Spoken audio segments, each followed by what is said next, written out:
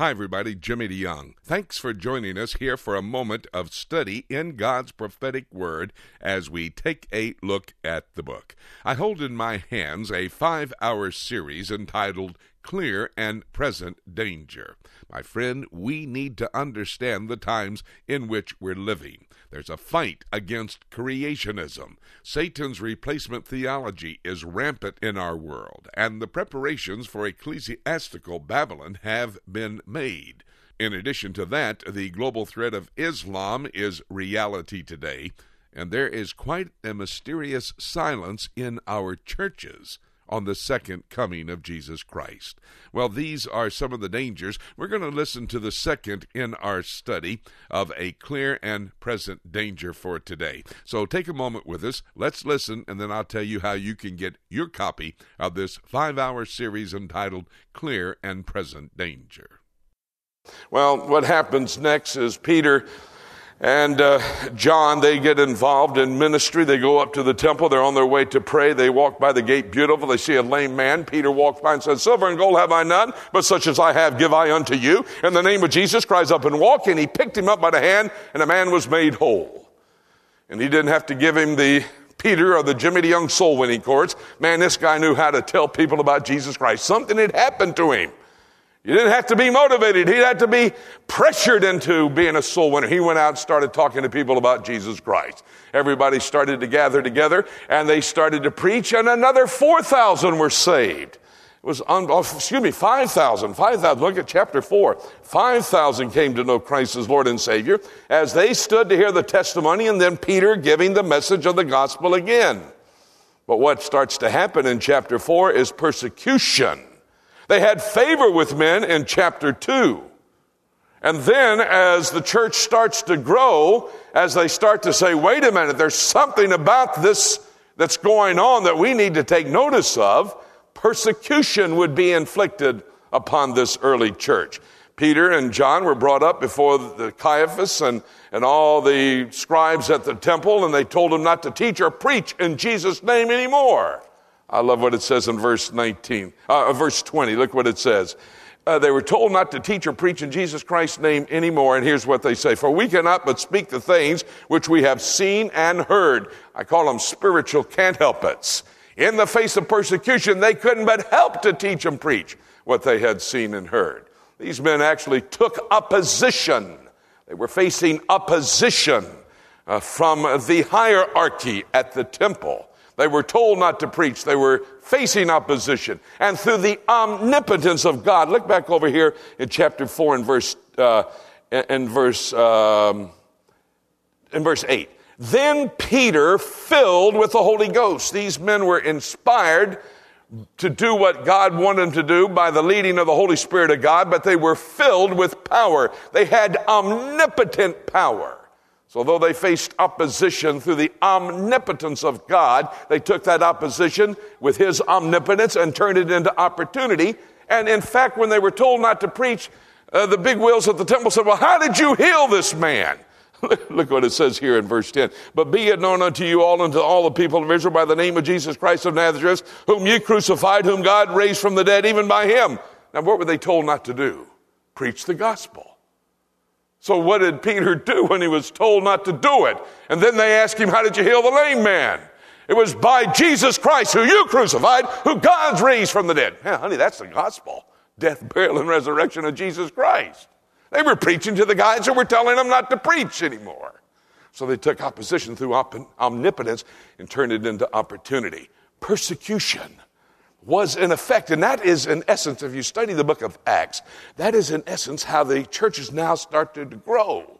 Contradictory to what I'm going to be speaking on Thursday night, the church growth movement doesn't want it to be opposed by anybody. We got to embrace everybody. We got to love everybody. Don't talk about doctrine. Oh, I'm getting to that session, which is one of those clear and present dangers as well. You notice here what is unfolding. Persecution starts the spread of the gospel. For the first 20 years, those who came to know Jesus Christ as Lord and Savior were Jews. I was trying to lead a lady to the Lord on the Jesus boat. It's one of those replicas of the boat that Jesus may have fished in on the Sea of Galilee. And this Jewish lady was sitting there, a Jewish mama. If you looked in a dictionary for Jewish mama, her picture would have been there. She was just the epitome of it. And all of a sudden she looked up at me and she says, "I don't know what's wrong with you Christians." I said, "What do you mean?" She said, "Don't you know the first Christian was a Jew?" I said, "You're right, lady. That is interesting." Boy, she thought she had me, you know. She kind of sat back in all of her pride, and I let her simmer in that for a few moments. I looked up at her and said, "I don't know what's wrong with you you Jews." She said, "What do you mean?" I said, "Don't you know the first Jew was a Gentile?" She said, "He was."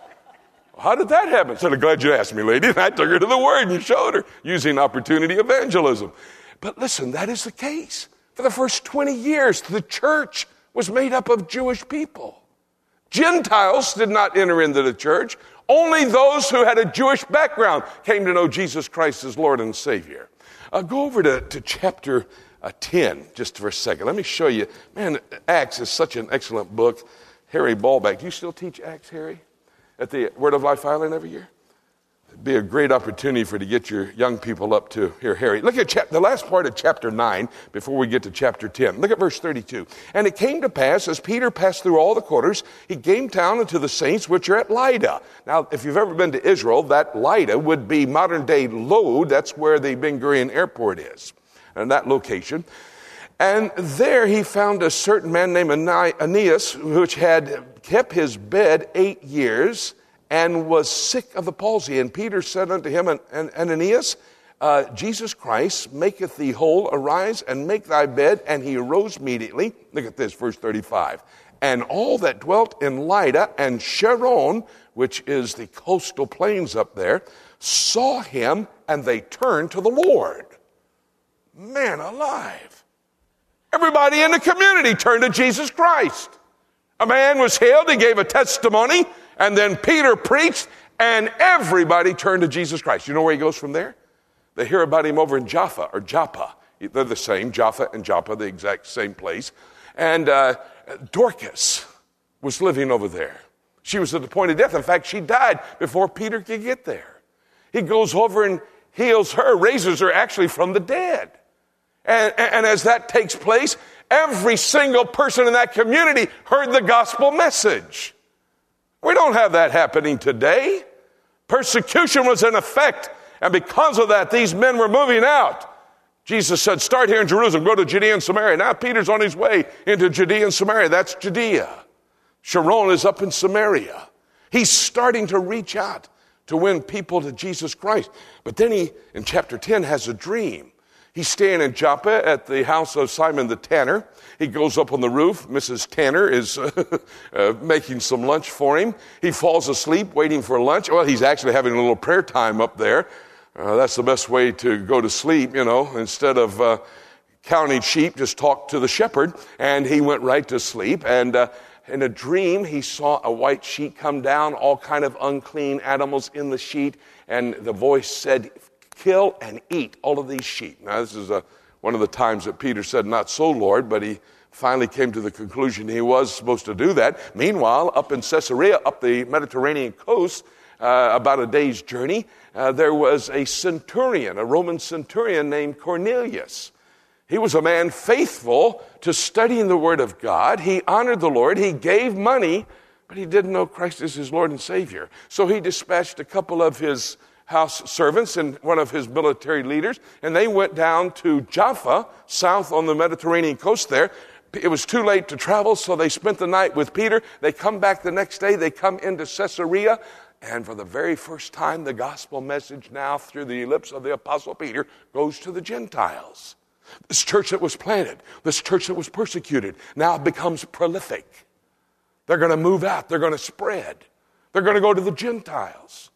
Peter is chosen to be the first apostle to go to the Gentiles. And he leads all of Cornelius' household to the Lord, and others who were interested got saved. I can't teach the whole book of Acts. Go to chapter 13 with me.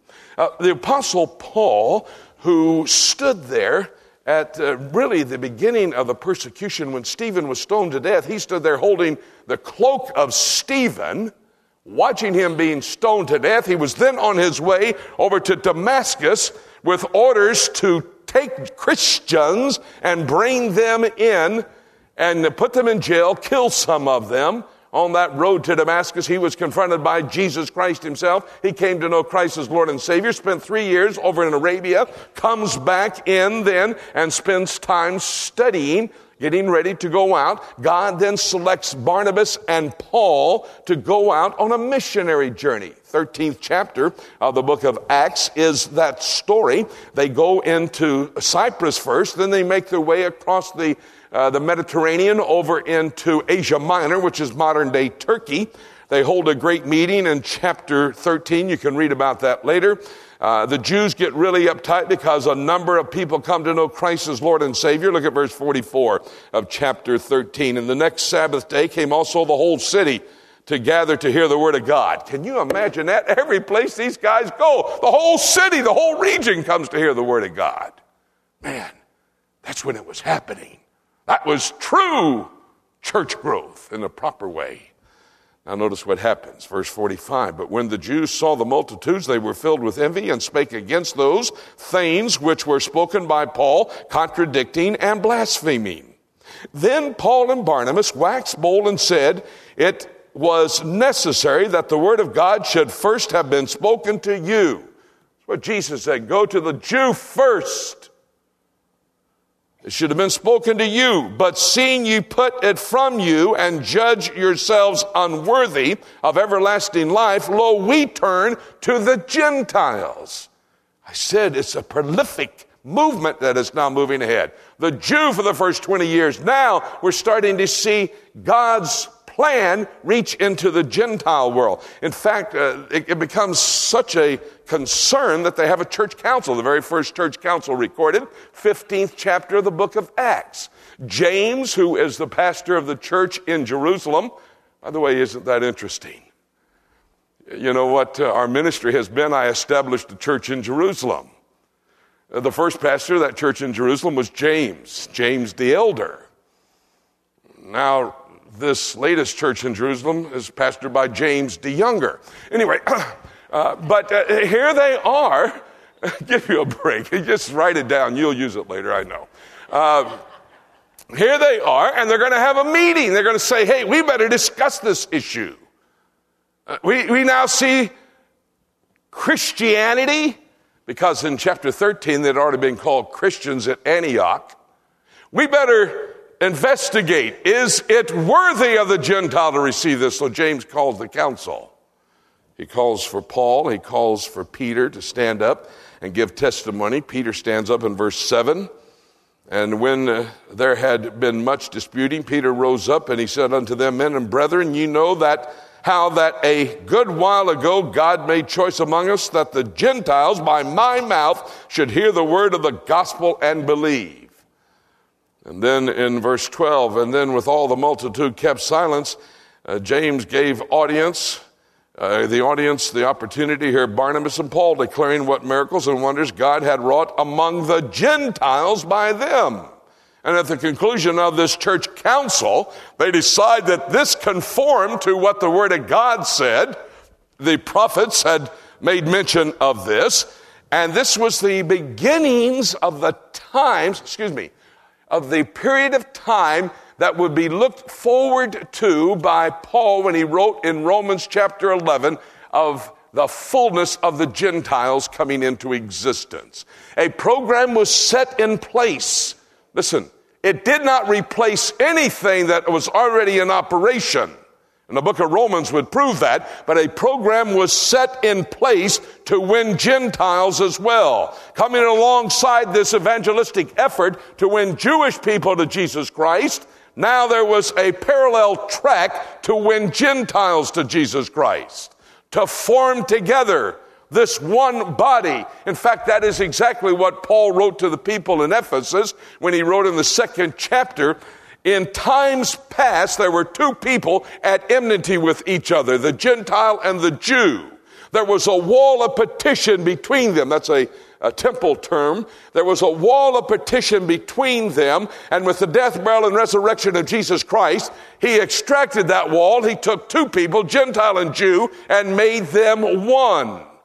That's an essential that you need to understand. There's a movement going on called the Messianic movement today. They separate from the body of Christ. It's a separating, a divisive type of operation. God took Gentile and Jew. The whole contention of Paul when he wrote Galatians was you don't have to become a Jew before you become a Christian. There's no separation out there. We hear, I live in Israel. I pastor a church in Israel. And if somebody out of the Jewish world comes to know Christ, he calls himself a Messianic Jew or a completed Jew. I've never seen an incomplete Jew. I don't know what an incomplete Jew looks like. Maybe it's a 9-pound ear or something. I don't know.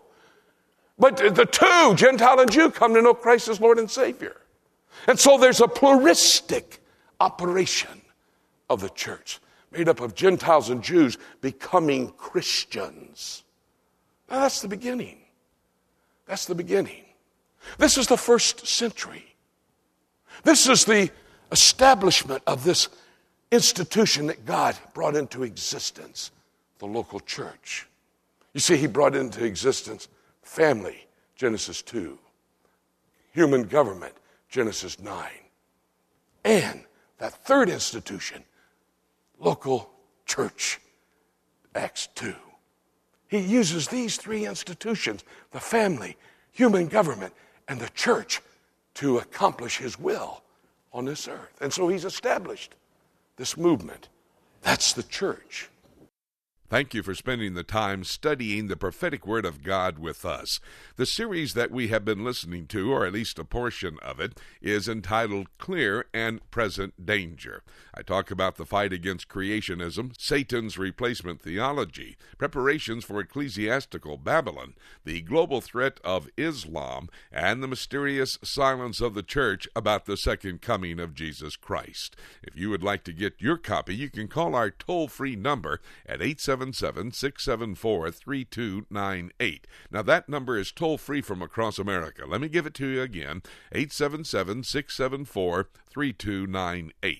Or you can go to our website, prophecytoday.com, go to the shopping mall, and you can order this series, Clear and Present Danger, online. By the way, as you study through this 5-hour series on issues that we are dealing with today, you will come to the realization that the return of Jesus Christ could be very, very close at hand. Now, that's the second coming back to Jerusalem. But 7 years before, that's the rapture of the church. And actually, that could happen at any moment. There's nothing left for me to say then, except let's keep looking up until...